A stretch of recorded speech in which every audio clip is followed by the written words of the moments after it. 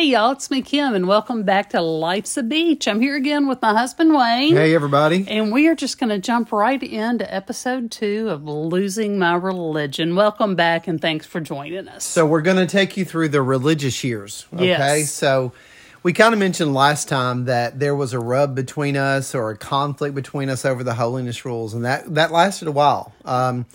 And after that, I kind of started to let that go and get over it and realize there were bigger fish to fry. And, you know, if we kind of stuck to the doctrine, we'd be cool, right? Should we explain what holiness rules are? Yeah, I mean, a lot of in the group that we were with, and again, not the fellowship we were with, but the larger group, a lot of those rules had to do with dress and appearance. Yes. Such as women not cutting their hair, such as women not wearing earrings. You see I say women, right? Right. Such as women wearing skirts. Men didn't wear shorts. Men didn't wear shorts, long sleeves or short sleeves. Right. So there was a lot of that kind of stuff. Women did not wear anything that pertaineth to a man. And makeup. Right. Now, again, the fellowship we were in did not practice that. They were very cool and liberal about those kind of things, but the larger group did. Right. So I was kind of on board with it, but I got over it. I realized that there were bigger fish to fry. But then, guess what happened? I took our daughter to get her ears pierced. And she came home, bum. and of course I wasn't aware, and I saw the earrings, and You lost your mind. I lost my mind. And how I lost my mind was not to scream and yell, because that's not how I did. Back then I was just cold, right? Right.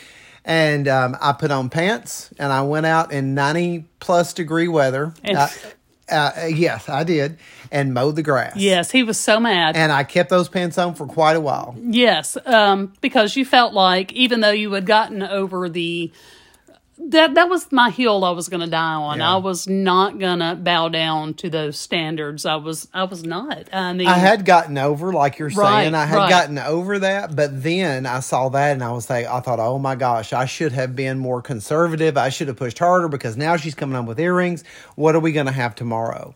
Because you guys, you have to understand, I had big plans for Emma.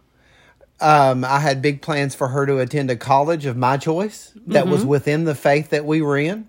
I had big plans for her to marry a preacher, to stay in the faith that we were in.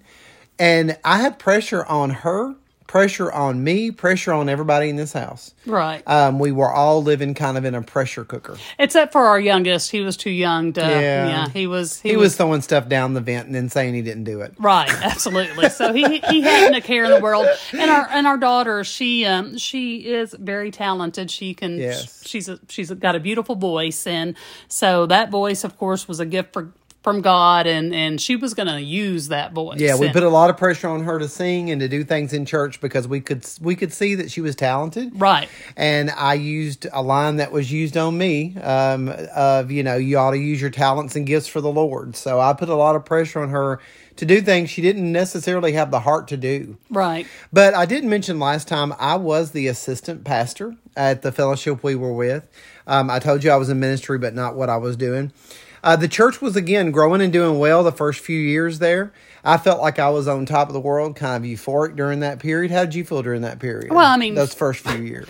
Fear, unfortunately, was my underlying factor throughout this whole. If that was fear was my theme. So, Yeah. I mean, it was exciting, though, even though I was scared, and I'll go into more of that later.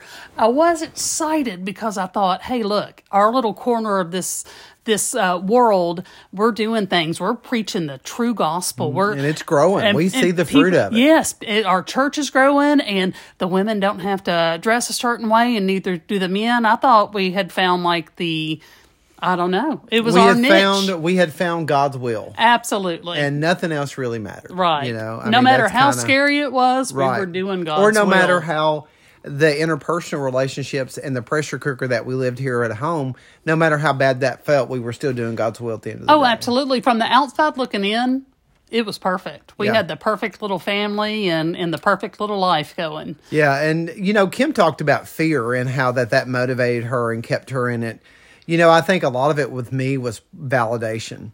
Kim grew up with a lot of fear in her religion. Well, my religion kind of always taught us that we were horrible. We were, I mean, I'm just being honest, that we were bad people, that we were not worthy, that we were not good. I used to, back when I sang in church, I sang a song that said, feed the children, but feed me the crumbs from the table. I remember that song. So Pitiful. it's just, it was, and you needed that validation. And when I look about why it fed me so much is because I didn't feel good about me. So anything, you were a dog. Right. I mean, anything that made me feel good about me, whether it was being successful in preaching or recognized in church or accepted in church, I was willing to do to get that validation because I didn't have it on the inside of me. Right. And so that became almost your drug of choice, if you will. It did. It was an emotional drug. There's no Right. doubt about it. So we started, of course, we were vehement. I guess that's the word. That's That's the word, isn't it? It is a big word. We I'll were have to look that word up. Yeah, we were vehemently going for it, right? Right. People were coming and, things were growing, and then people started leaving. And I noticed that when I would get up and preach the doctrine strictly, Yes. this is the way, this is the only way, and any other way that you've done it is wrong. That, of course, the core people in the movement would love and applaud that, right? Sure. But we would lose folks that had been coming to the church, precious people, For months. And they had good been with us people, for a while. enjoying the church and what was going on. But I would get up and give one of those kind of sermons, and they'd be gone. Absolutely. The next And Sunday, they'd be I had gone. a hard time with that. I always had a hard time with that, even when I was in the midst of it. And, others would tell me, well, it's the truth and let them leave. Right. I had a hard time with it. Sure. Because they were precious people who really were seeking after God. But we kept rolling. Kim kind of already mentioned it, that we kind of put pressure on Emma to sing, right? Oh, yes, yes. Because she was in the choir. She joined the choir at church. I think you even got her voice lessons. Yeah, absolutely. Was church a motivator in you getting her those? Or was that just for her? No, it was not a motivator for me personally. It was just I wanted her to be able to, expand on her gift. And I did not have the vision for her that you did. I Right. mean, I know. that was like the furthest thing I wanted from her. I was like, no, run from that, run from Right, that. right. But Well, I just thought that if she could get into a college of that kind, then she would find a man of that kind, and then she could carry on this wonderful thing that we had. and then I was like, and I was thinking she will be trapped. But again, guys, everybody had pressure. Yes, it was a fishbowl of pressure. It was not a fun house to live in. I remember Emma looking at me one time. We were out shopping or whatever, and she said, "Dad, I'm not the person that you think I am." And she said, "I know you're disappointed in me." Because it was so much pressure. It was pressure for her. It was pressure for Kim. And guys, I know I sound like a villain here, and I deserve it. But I will tell you quite frankly that it was pressure for me too. Sure. I held myself to a higher standard than I held even Kim and Emma and the family to. Oh, absolutely. You were not hypocritical about it at all. I mean, it was just this, and it was the motivation. We thought at this time we were living the truth, and we thought all this pressure coming in on us. We still at this time, it was The devil. It was the devil. It was the devil. He was trying to destroy this success we were building, and it wasn't the success for our own glory. Please understand that we were doing this for God. And for the true doctrine. Absolutely, because we were not having fun doing it. There was no glory for us. I mean, but we thought we were doing God's will. No, exactly. Yeah. Exactly. It was sacrificial for us. And yes. Every Saturday night, I was in here preparing a sermon and praying. Yes. And I would do that for hours and hours, sometimes to the wee hours of the morning, because I was waiting for the Lord to give me something. And I would start in one direction, and then I would not feel the anointing. And I guess, if you've been in those circles, you'll understand what I mean. But I would not feel the anointing for that, so I would drop that and go to something else. And I would stay up all hours of the night, leaving Kim in the living room alone to do whatever she was doing. And honestly, I wasn't even aware of what you were doing. Honestly, and I'll just be honest. I mean, I was lonely, and I mean, I had the kids, of course, and we had each other, and the kids would go to bed, and I would just sit in the living room, and I would drink. I mean, I would. You had no clue, but No, I didn't. I had me I a was little. that far disconnected. I had me a little stash of liquor, and as you were laughing because it's so absurd, but as you were in here preparing a sermon on Saturday night, I was in there getting toasted. Oh my Yeah. God, how backwards! Yeah, yeah. I mean, this was.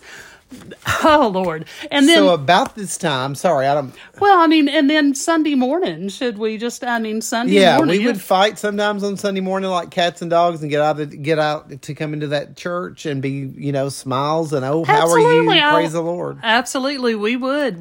I mean, Sunday mornings we'd wake up fighting. I mean, but it was the devil because he was trying to mess up our sermon. But yeah, we could put on those fake smiles really quick. Oh yeah. So over time, resentment built on both ends. Oh yeah. I was resentful of her because she wouldn't do the holiness rules. Well, I got over that, but then I was resentful because she wasn't on board with what we were doing. I didn't feel like she had the same fire that I had for it.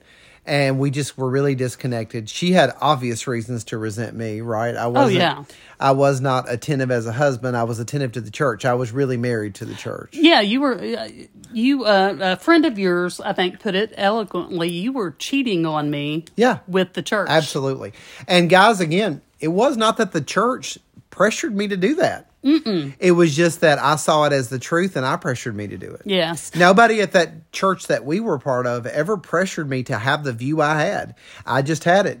But I'm going to be honest, and I'm going to say that I think the doctrine of this is right and nothing else is, and it's our responsibility to propagate it. I think that helped me have that pressure. Oh, absolutely. And that's why this is called Losing My Religion. Absolutely, because you were your motives in all this were sincere. That's the crazy thing. This is why it's so messed up. Wayne was not evil. He did not have evil plans for our family. He has. I thought I had found God's will. That's right, and he wanted the best for all of us. As misconstrued as all this sounds, and it is misconstrued. Yeah. But it's got a happy ending. Just hang on.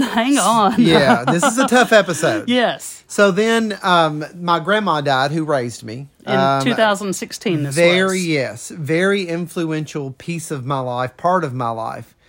And she died, guys, with such peace. She was a Baptist lady. Yes. She lived her life for God. She was dedicated to God. And she died with such peace. It started to crack. I started to realize God is bigger than this thing that I'm part of, than this doctrine I believe. This woman knew the Lord. I can't explain how or why. She could have, because she didn't believe it like I did. Right. How dare her? Right. But she knew the Lord. And so it started to crack. And then we started to look at our lives for the first time. Even though we weren't talking to each other individually, I think we started to look at our lives, and the doctrine wasn't working for us. Absolutely. We weren't, we of course came together for the death of his grandmother and went through that. But yes, when she died, it kind of that same effect on me. I looked at this woman, and quickly she lived with terminal cancer for 9 years. 9 years. And she was an elderly woman, but throughout that 9 years, she did not grumble. She said, "This will be used for the glory of God, no matter how it turns out." Her faith never wavered. And it was amazing. And we got to watch her close her eyes in death. And I was like, if this woman did not make heaven, she didn't go through the process that I had to go through to get to heaven. Right. But if she didn't make heaven, I don't have a snowball's chance to make it. Absolutely. Because she loved Jesus with all in her, and she was not a perfect woman. No, not at all. And she would be the first to tell you that. Absolutely. But I was like... Meanwhile, she has all this peace. Yes. And I'm coming home from church in a bad mood because we didn't have a service up to my expectations. Oh, absolutely. So I could obviously see in my own life that my faith was deficient to even hers. And she didn't even have the truth. She didn't even have the truth, quote unquote. Right. So I knew I had a problem. And I knew I had a problem too, but we were both just at odds at that point that we didn't even know how to come together to say, "Hey, look." So why did we stay with it? Before we end this episode, things are going downhill. The church is not doing as well at this point, right? Right. And my grandmother's died. Why did we hang on? I held on because of obligation and because I love the people. I was a person who had always been obligated in my life to take care of other people. And I held on because of that obligation to not hurt people and my love for the people. Why did you hang on, Kim? This is going to go a minute over our time, but I think it's worth it. So this is how convoluted my brain was, okay? So I started thinking, all right, I don't think people have to believe exactly the way I do to go to heaven. I don't. Because I do think... And you're scared to think that. Right, but I'm starting to believe it because I'm seeing people who don't believe the way I do, and I'm seeing that they have God in their lives. It's evident. But I get to thinking, all right, God is graceful. I'm seeing a little bit of his grace here. But I'm thinking, but I have been given this knowledge.